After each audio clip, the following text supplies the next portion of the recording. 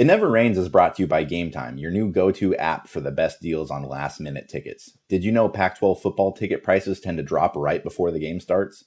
Game Time tracks prices in real time from thousands of trusted sellers, then shows you all the best last-minute deals with prices up to 60% off. More than 12 million fans have downloaded the Game Time app and discovered the fastest, easiest way to get into the game. Checking out is a breeze on the Game Time app. Once you've pinpointed the seats you want, simply click the listing and check out. It's that simple.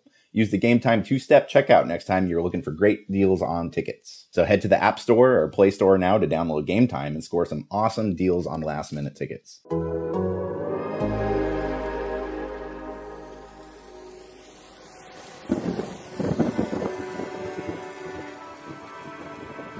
Stop. It never rains at Autzen Stadium.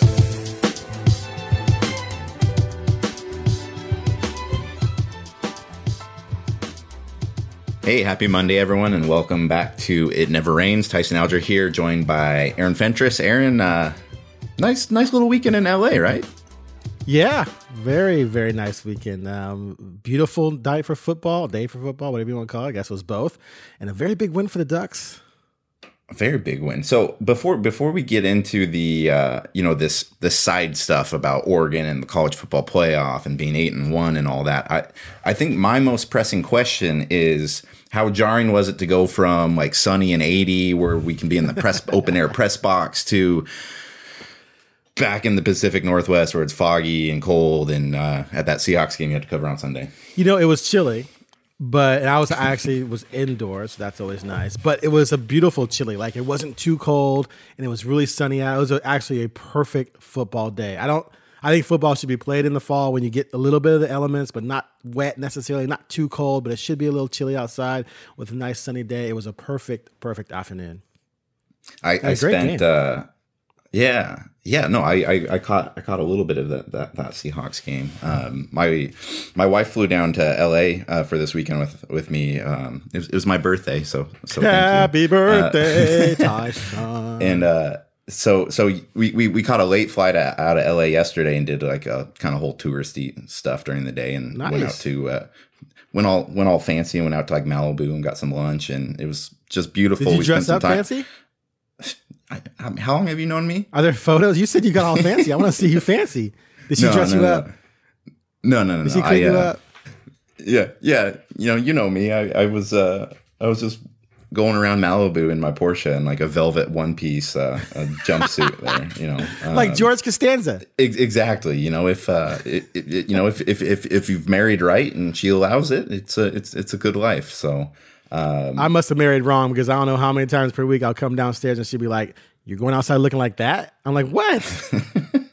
She's like, "Oh no, you're not with me." I've seen your golf bucket hat. That thing's. I actually, this is a perfect segue because I want to talk a little bit about the scene that you saw in the Coliseum on a Saturday where my golf bucket hat, my Tiger Woods hat. Well, so you brought your red Tiger Woods hat, but then you also brought out your sun hat just in case. Oh yeah, I did have my sun hat. Yeah. Okay, let's get into the game here a little bit, where Oregon thoroughly took down USC in the Coliseum, kind of embarrassing the Trojans, and I think probably likely putting the nail in the Clay Helton era. We'll get into the nitty gritty of the game, but you actually watched the game in the stands for kind of a story angle you're working on. Don't want to give away your entire story, but just out of curiosity, like what was that scene like? Because when I got down to the field at the end of the game, it was pretty much just Oregon fans left, and it kind of sounded like an Oregon home game. There was "Let's Go Ducks" ringing out across the Coliseum. It was quite the kind of quite the embarrassment for USC, with Oregon kind of coming into their backyard with a lot of these SoCal players and kicking their butts down there. Definitely. So first off, I spent the day with the Red family. They had Jalen Red's from the LA area, and so they had 74 people there. They got tickets for 74 people. So it was a huge, obviously, group of fans and not fans, of friends and family, people from school, high school, et cetera, et cetera. So I hung out with them at the tailgate, and then went over with them to the stadium, and then sat in the stands with them for most of the game. However, a side note to this, man, let me just say, watching a game in the parent section is worth the price of admission. Like, I never want to go back in the press box again. Y'all boring. Because True. Facts. This is true. I'm not going to give away any names, okay? Because it would be wrong because I was, I wouldn't want to drop any dimes on people. But oh my God, imagine high school parent from hell on steroids, because that's how it was. There were 3 moms. I'm not going to name them, but oh my God, one of them had a call on their boy and she went nuts, just screaming. There was profanity. Another one was like, get that bleepity bleep. Another mom was just mad because something, I can't remember exactly what happened to her son, but I was sitting like maybe a row over with a dad who was married to one of the moms. And I go, is this why you're not sitting with your wife? He goes, man, I never sit with her. She's like, they be going off. And then one of the moms, I knew one of the moms pretty well because I had written about her kid before. Another mom I never met, but we knew each other on Twitter. But she was yelling something at the field, and then she looked over and she saw me, and I just had this look at my face like, oh my God. And she looked at me, she pointed at me, and she started cracking up. And then another dad, I was talking to him later, and he was sitting away from his wife. He goes, oh yeah, man. He goes, the moms are way worse than dads. It's not even close. Like the dads are just all nervous, and the moms are just like, that's my baby. That's my baby. And just they take everything personally. So that was entertaining as hell. I considered it all kind of off the record. I won't drop any names of who was saying what. Aaron, this podcast's on the record. No. That's why I'm not giving names. No, I know. Yeah, so I'm not going to say who said what exactly, because that I would have to tell them, hey, I'm going to do a story on you guys yelling at the field before I did something like that. But it was, I'm never going back in the press box. I might watch every first half from down there because it was just hilarious. Well, in the press box, we had a nice halftime spread of some pretzels, and there was some pulled pork. So when the game started out slowly, they were really, really freaking out. But as things turned around, then it was like more joyous and very festive. It was cool. Like it was fun being in that atmosphere. Right. I was happy they won. So let me ask you, when Oregon started out those first 3 drives where it was punt, really bad Herbert interception, and then punt again, did you kind of start getting that like, all right, let's start looking up Alamo Bowl tickets here? Alamo Bowl would be next, wouldn't it? After Rose, right? Is it Rose Alamo or Rose Holiday? I always forget.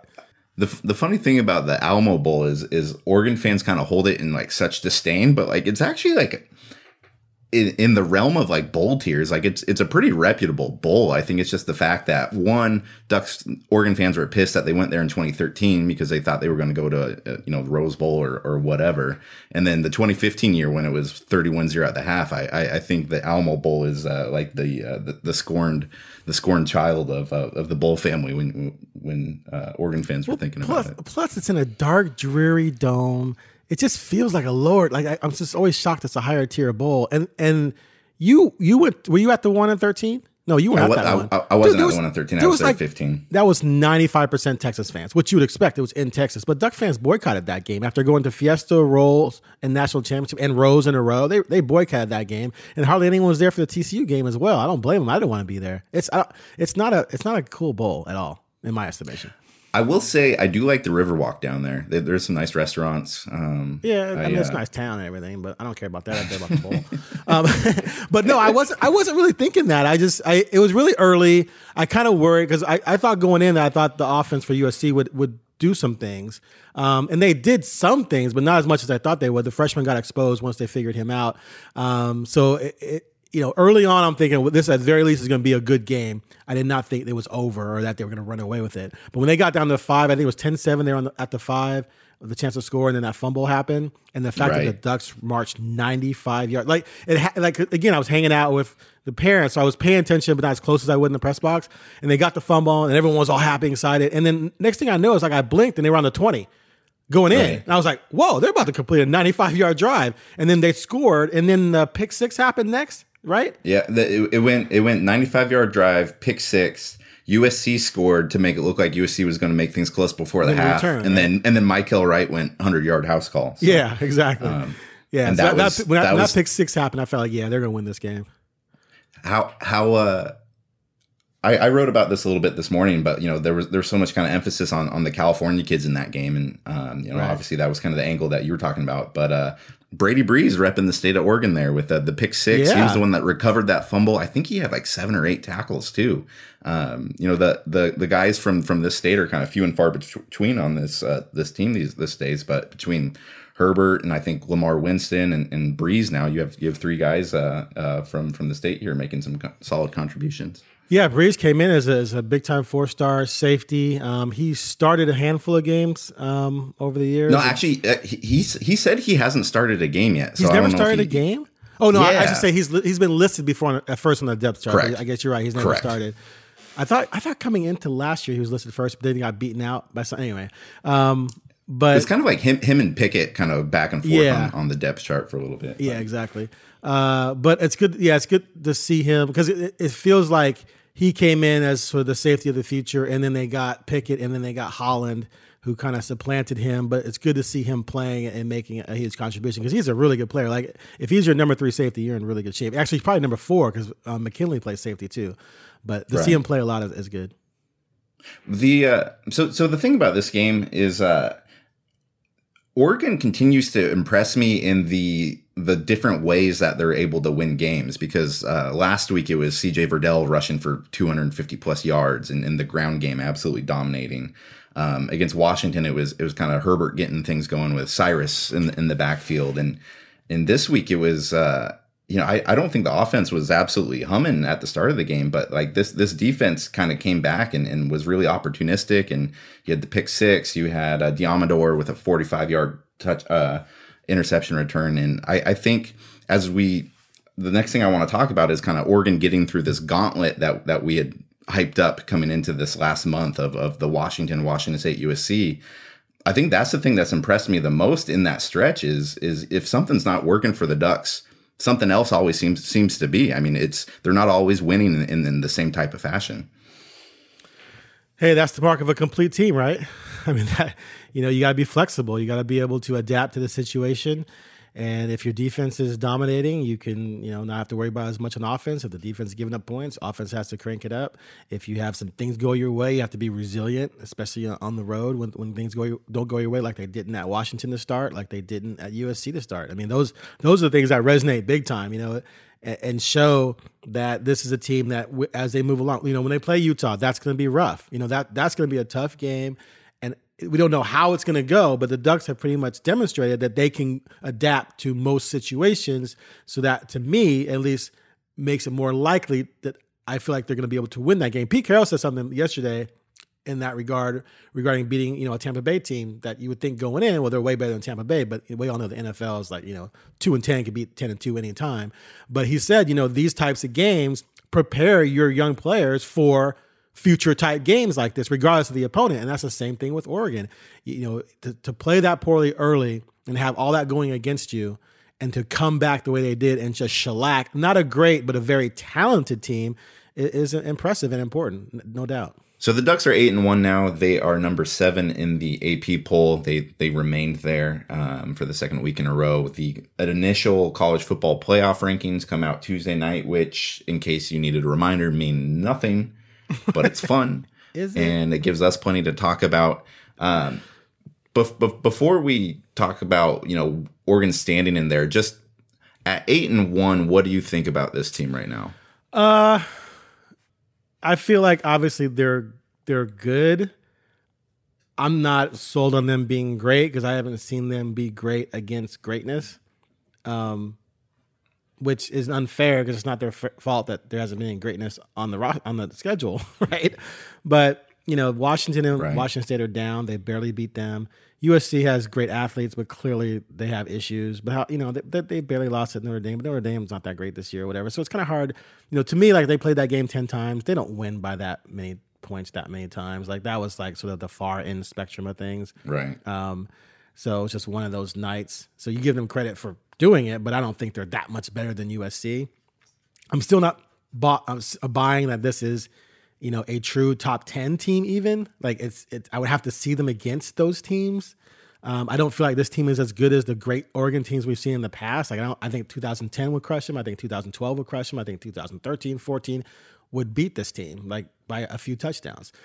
So it's kind of hard to tell. Like I'm kind of waiting for Utah now. Like get me to Utah, and then that would impress me if they beat Utah. So right now, I don't think they're a top 4 team.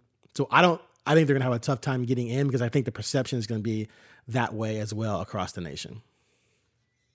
Yeah, I think they deserve to be a top 10 team. I think kind of like that 7, 8, 9 rankings probably about just because, you know, like you said, we outside of that Auburn game, we haven't really seen them face the type of competition that they're in the discussions with right now, and that's not their fault at all. So I would give it more, you know, I think it would be unfair to not say that this team is very good, but it's more like an incomplete just because, you know, you don't have that eye test of how this team is going to be able to compete against that level. But man, I tell you what, I'm pretty stoked about the incoming title game with, you know, most likely Utah, because Utah is right behind Oregon.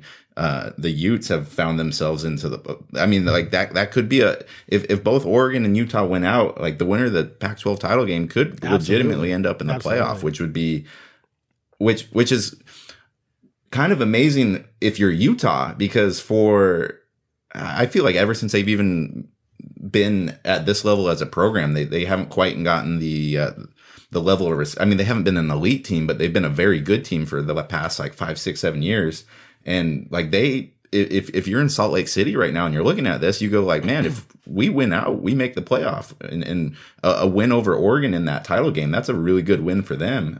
Same thing for the Ducks in Utah, but they got to win out, and I mean Oregon State looms, man. Yeah, Oregon State. I love it.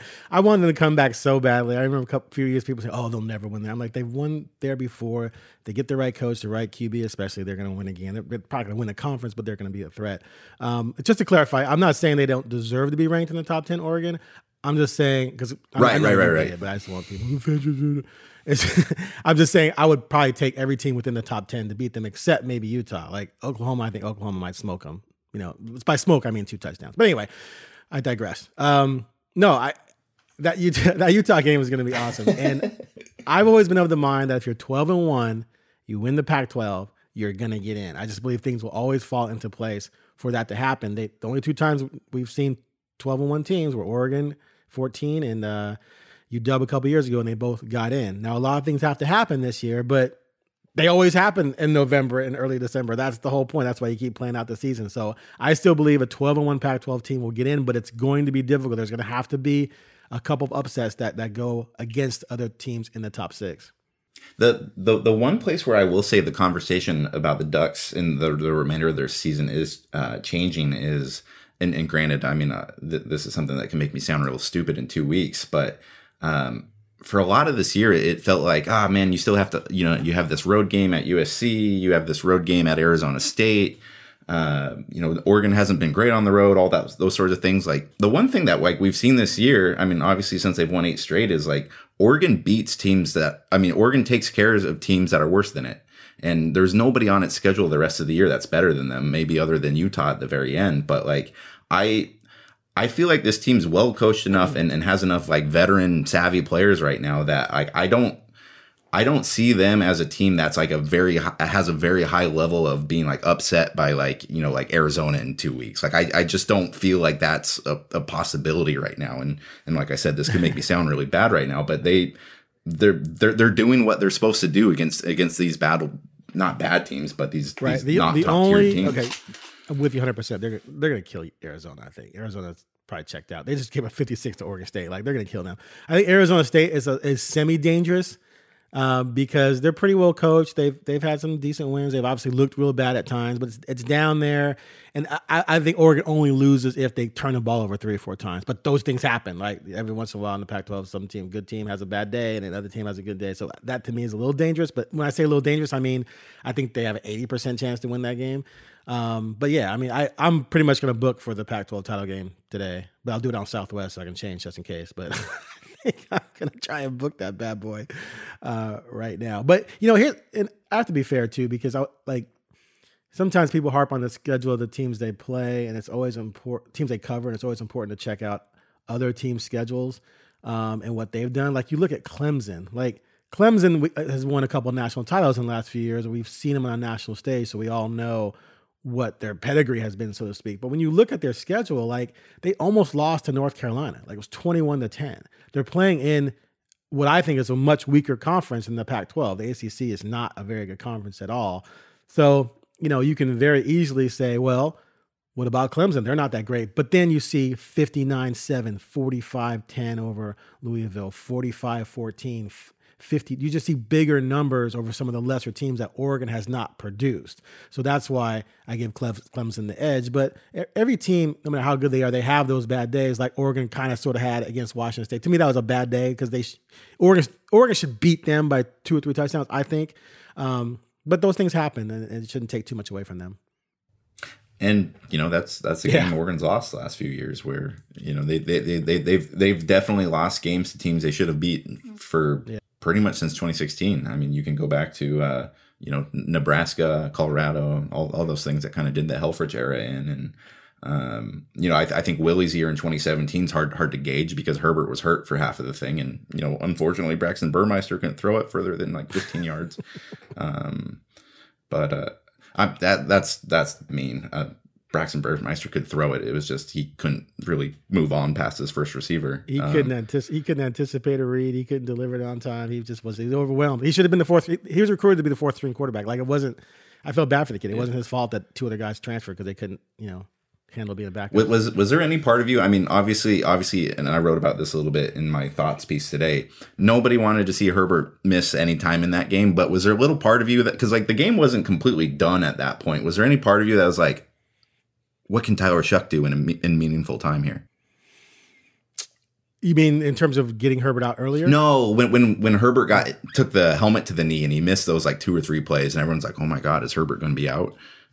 Shuck came in. Oh yeah, I think that's the other side of it. It's like, okay, we're going to see what Tyler Shuck's made of at this point. I mean, they were pretty much in control right there. They were up by, I think it wasn't quite the full on blowout yet. I think they were up by like 2 or 3. Like it was still like manageable. Like if you're USC and you go like, okay, we're down by like 2 scores here, the backup quarter. It was like early third quarter, right? Yeah, early mid-third quarter.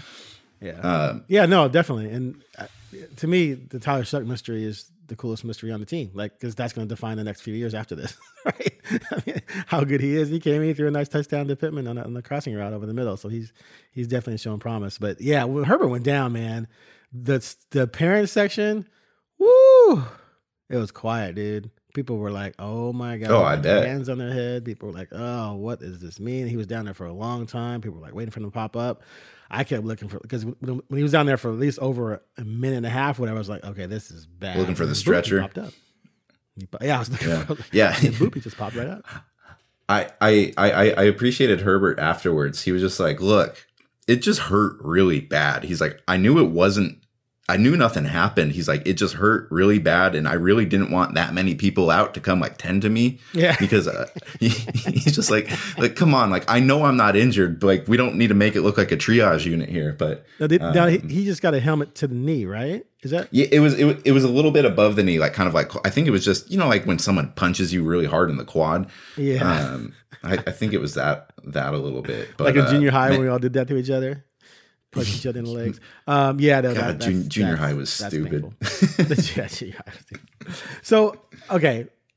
So I took it upon myself to like go through the possibilities of this team making the playoffs. And it's tough. The thing that has to happen. So Penn State and Ohio State play each other. One of those teams is going to lose.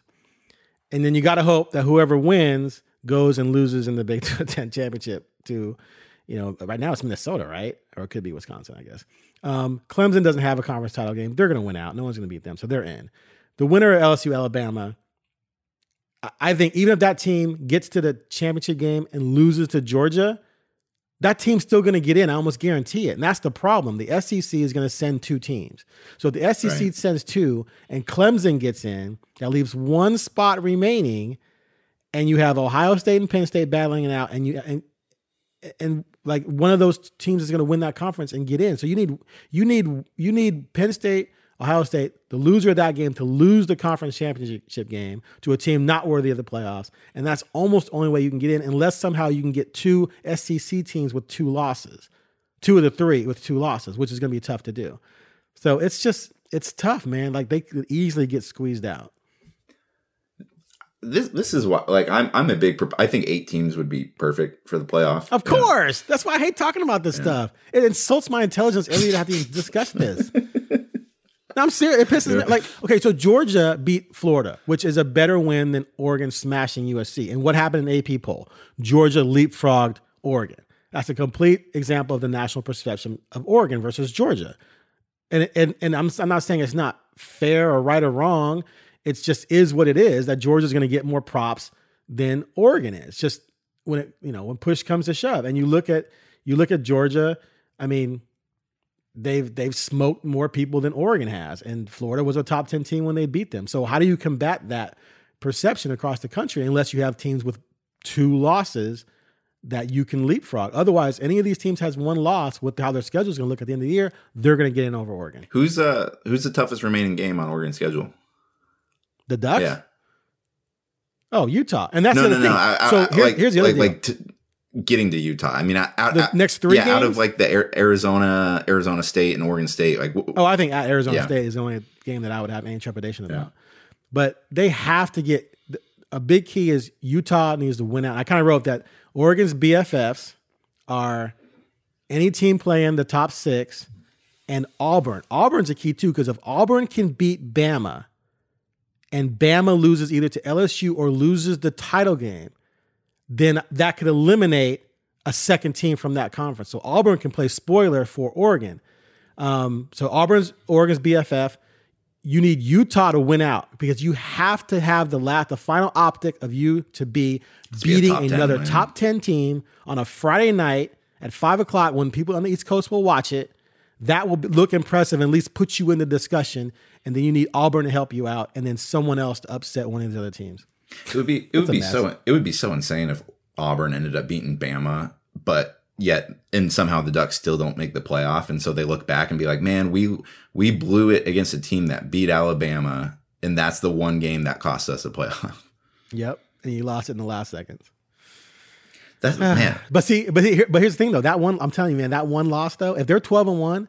And you look at their lone loss, and it's to Auburn. If Auburn finishes 9-3, so let's say they lose to Bama, that's going to look really, really strong. That's going to look way better than some win over. Like people say, you should just play some Patsy and get the easy win. No, I think losing that game is going to look way better than if you played Bowling Green again and smashed them by 40. Like I think that's going to play well for them if they're 12-1 and if they beat an 11-1 Utah team. Well, I'll say this. This is fun. I mean, it's just being I hate it. Having the rankings coming out tomorrow and like actually having a reason to like watch and write about it and cover it. Frankly, I didn't think that there was any chance in hell after, the firings in 2016 that like this would happen again this quickly. And I called it, within 2 years. Dude, my whole narrative in 2016 was this is a super young, banged up team. No matter who the coach is, they're going to win 8 or so games in 2017. And then with Herbert and that offensive line, they're going to have a chance to win the conference in 18 and 19 and a chance to make the playoffs. And you look at this roster, Duck fans don't want to admit this probably. 13 starters this year recruited under Helfrich. And right. I think another 7 or 8 under Taggart. Like the foundation was laid with young cats getting their heads kicked in 2016. Like I believed in Winston. Obviously, Dye was good. I believed in Cumberlander coming of age at some point. The recruits they had coming in, like Red and Pickett and Johnny Johnson III, those cats were committed under Helfrich. And then, of course, that offensive line. And then you had Herbert. Like to me, the pieces were there. They were just all babies. And the fact that we're in 2019 and a lot of those guys are still around who played in 2016, and then the recruits from that class sort of shows that they were young and they were growing up, and now they've blossomed. So yeah, I can find the Talking Ducks clips and find my articles. I was saying, hey, by 2019, this team can contend for the conference title and have a shot at making the playoffs. I believe that. I think my trepidation from it more wasn't so much the fact that, like we all knew Herbert was talented that year and Troy Dye was fantastic in 2016 as a true freshman too. I just thought the at that time, it seemed like USC was coming on the way back up and Washington had kind of asserted itself because 2016 was Washington's playoff year. I thought just for Oregon's kind of future prospects, whether it be recruiting or whatnot, that they had kind of missed the train, because I thought Washington was going to be kind of a force moving forward. But and you're, I mean, the fact you're not that wrong, and that's a legitimate thought. Yeah. But one of my arguments was these things go in cycles. Like, just because Washington looked unbeatable in 2016 doesn't mean that was going to last. Like, these things go up and down. And that was one of the things that tripped me out about people freaking out about that 15 and 16 season. It was like, you're not going to maintain what they did from 9 through 13 up until 2088. Like, at some point, you're going to have a dip and other people are going to rise. And that's what happened. But when you got the quarterback, when you got that dude who's going to be a first round pick, all bets are off. So then the other teams who are competing with you, they better have that dude too and everything around him. I believe Oregon would build around Herbert in the next couple of years because they had a lot of young kids on that 2016 team, including 4 redshirt freshmen who started offensive line. Like, it's like that just still told me that they were going to progress up. But now Herbert's going to be gone. And then do you dip? It depends on Shuck. If Shuck's average, you're going to dip no matter what's around him. If Shuck's good, you're going to maintain. Whereas other programs, do they have the quarterback? We don't know. This freshman kid from USC, he could be a Heisman candidate in 2 years. That guy's talented, but he's a freshman and he looked like one. So it's just these things just go like in waves, but everyone wants their program to be in the hunt every single year. And it's just not possible unless you're cheating like Bama. Did I say that? Did I? Yep. Well, hold on. Off my soapbox. Did your recording break out there? Yeah. All right. So let's get out of here on this. The show's Tuesday night. What's the thing that you're what are your ears listening for in that? Oh man, I gotta be honest with you. Yeah. The first ever playoff release in 14 I watched, and then I don't think I watched them anymore that year until the very I did end. do weekly things for the Oregonian. I'd have like a site. I had to have like a post up within like 15 minutes. So I had to watch all of those things. And oh my God, they were. we did posts, but I just refused to watch the entire show. Like, just give me the rankings. So because I don't like the dog and pony show of all this. It's like I said, it's insulting to my intelligence. I'm looking at a top 10 right now, and I see at least 10 teams worthy of contending for the national title, and you're telling me we're only going to see 4. And so they do that to create all the angst and discussion. They want everyone talking about it. And to me, it just drives me bananas. So I kind of boycott it until the last week, because that's all that matters. All that stuff is talk, because there's going to be a bunch of games being played. That said, since I covered Oregon with you, I guess I'll pay attention tomorrow. So what I want to see is, I want to see if Oregon's within the top, if their ranking reflects the AP. If they're in the top 7, if they have them 9 or 10, woo, not good. Like, if Oklahoma's ahead of them, right? Or even Florida, and people say, oh, Florida lost to Georgia to keep them ahead of Oregon, then, or Baylor even undefeated, then Oregon's got major problems. But if Oregon's reflective of the AP and they're 7 or higher, they got a legit shot. Well, we're getting to that time of the year. Things are getting fun. It's worth standing, watching, and all that sort of stuff. And I'm ready for the last stretch of games here. I'm looking forward to the Pac-12 title game. It'll be fun keeping tabs on Utah. I think next week our Utah writer Chris Kamrani, either we'll have him on the podcast here, or we'll have a story on The Athletic, just kind of pinpointing what Oregon fans should be watching about Utah over the next 3 or 4 weeks as we kind of head towards that Pac-12 title game. But thanks for listening, everybody. Once again, this is our free show, available on Apple Podcasts, Spotify, wherever you can get it. If you've enjoyed this, please give us a ranking and a review, and we'll be back on Friday with our subscriber only episode. If you want to be a part of our Friday episode and subscribe to The Athletic, you can click the link in our show notes, or in your web browser, put in theathletic.com/itneverrains, where you can get 40% off a subscription, where you can read me, you can read Aaron, you can read Bruce Feldman, Stu Mandel, anybody you want within the athletics world. We'd love to have you, and we'd love to have you listening on Fridays. Aaron, any last thoughts? Hey, I'm with you. It's definitely fascinating. I just would feel bad for Oregon if they go 12-1 and don't get in. Like, that to me is wrong. But at least they'd go to the Rose Bowl, right? So that'd be a consolation. But let's hope that if they're 12-1, I'd almost rather see them go 11-2 than be 12-1 and get squeezed. Let's put it that way. Right on. All right. Thanks for listening, everybody. We'll be back on Friday.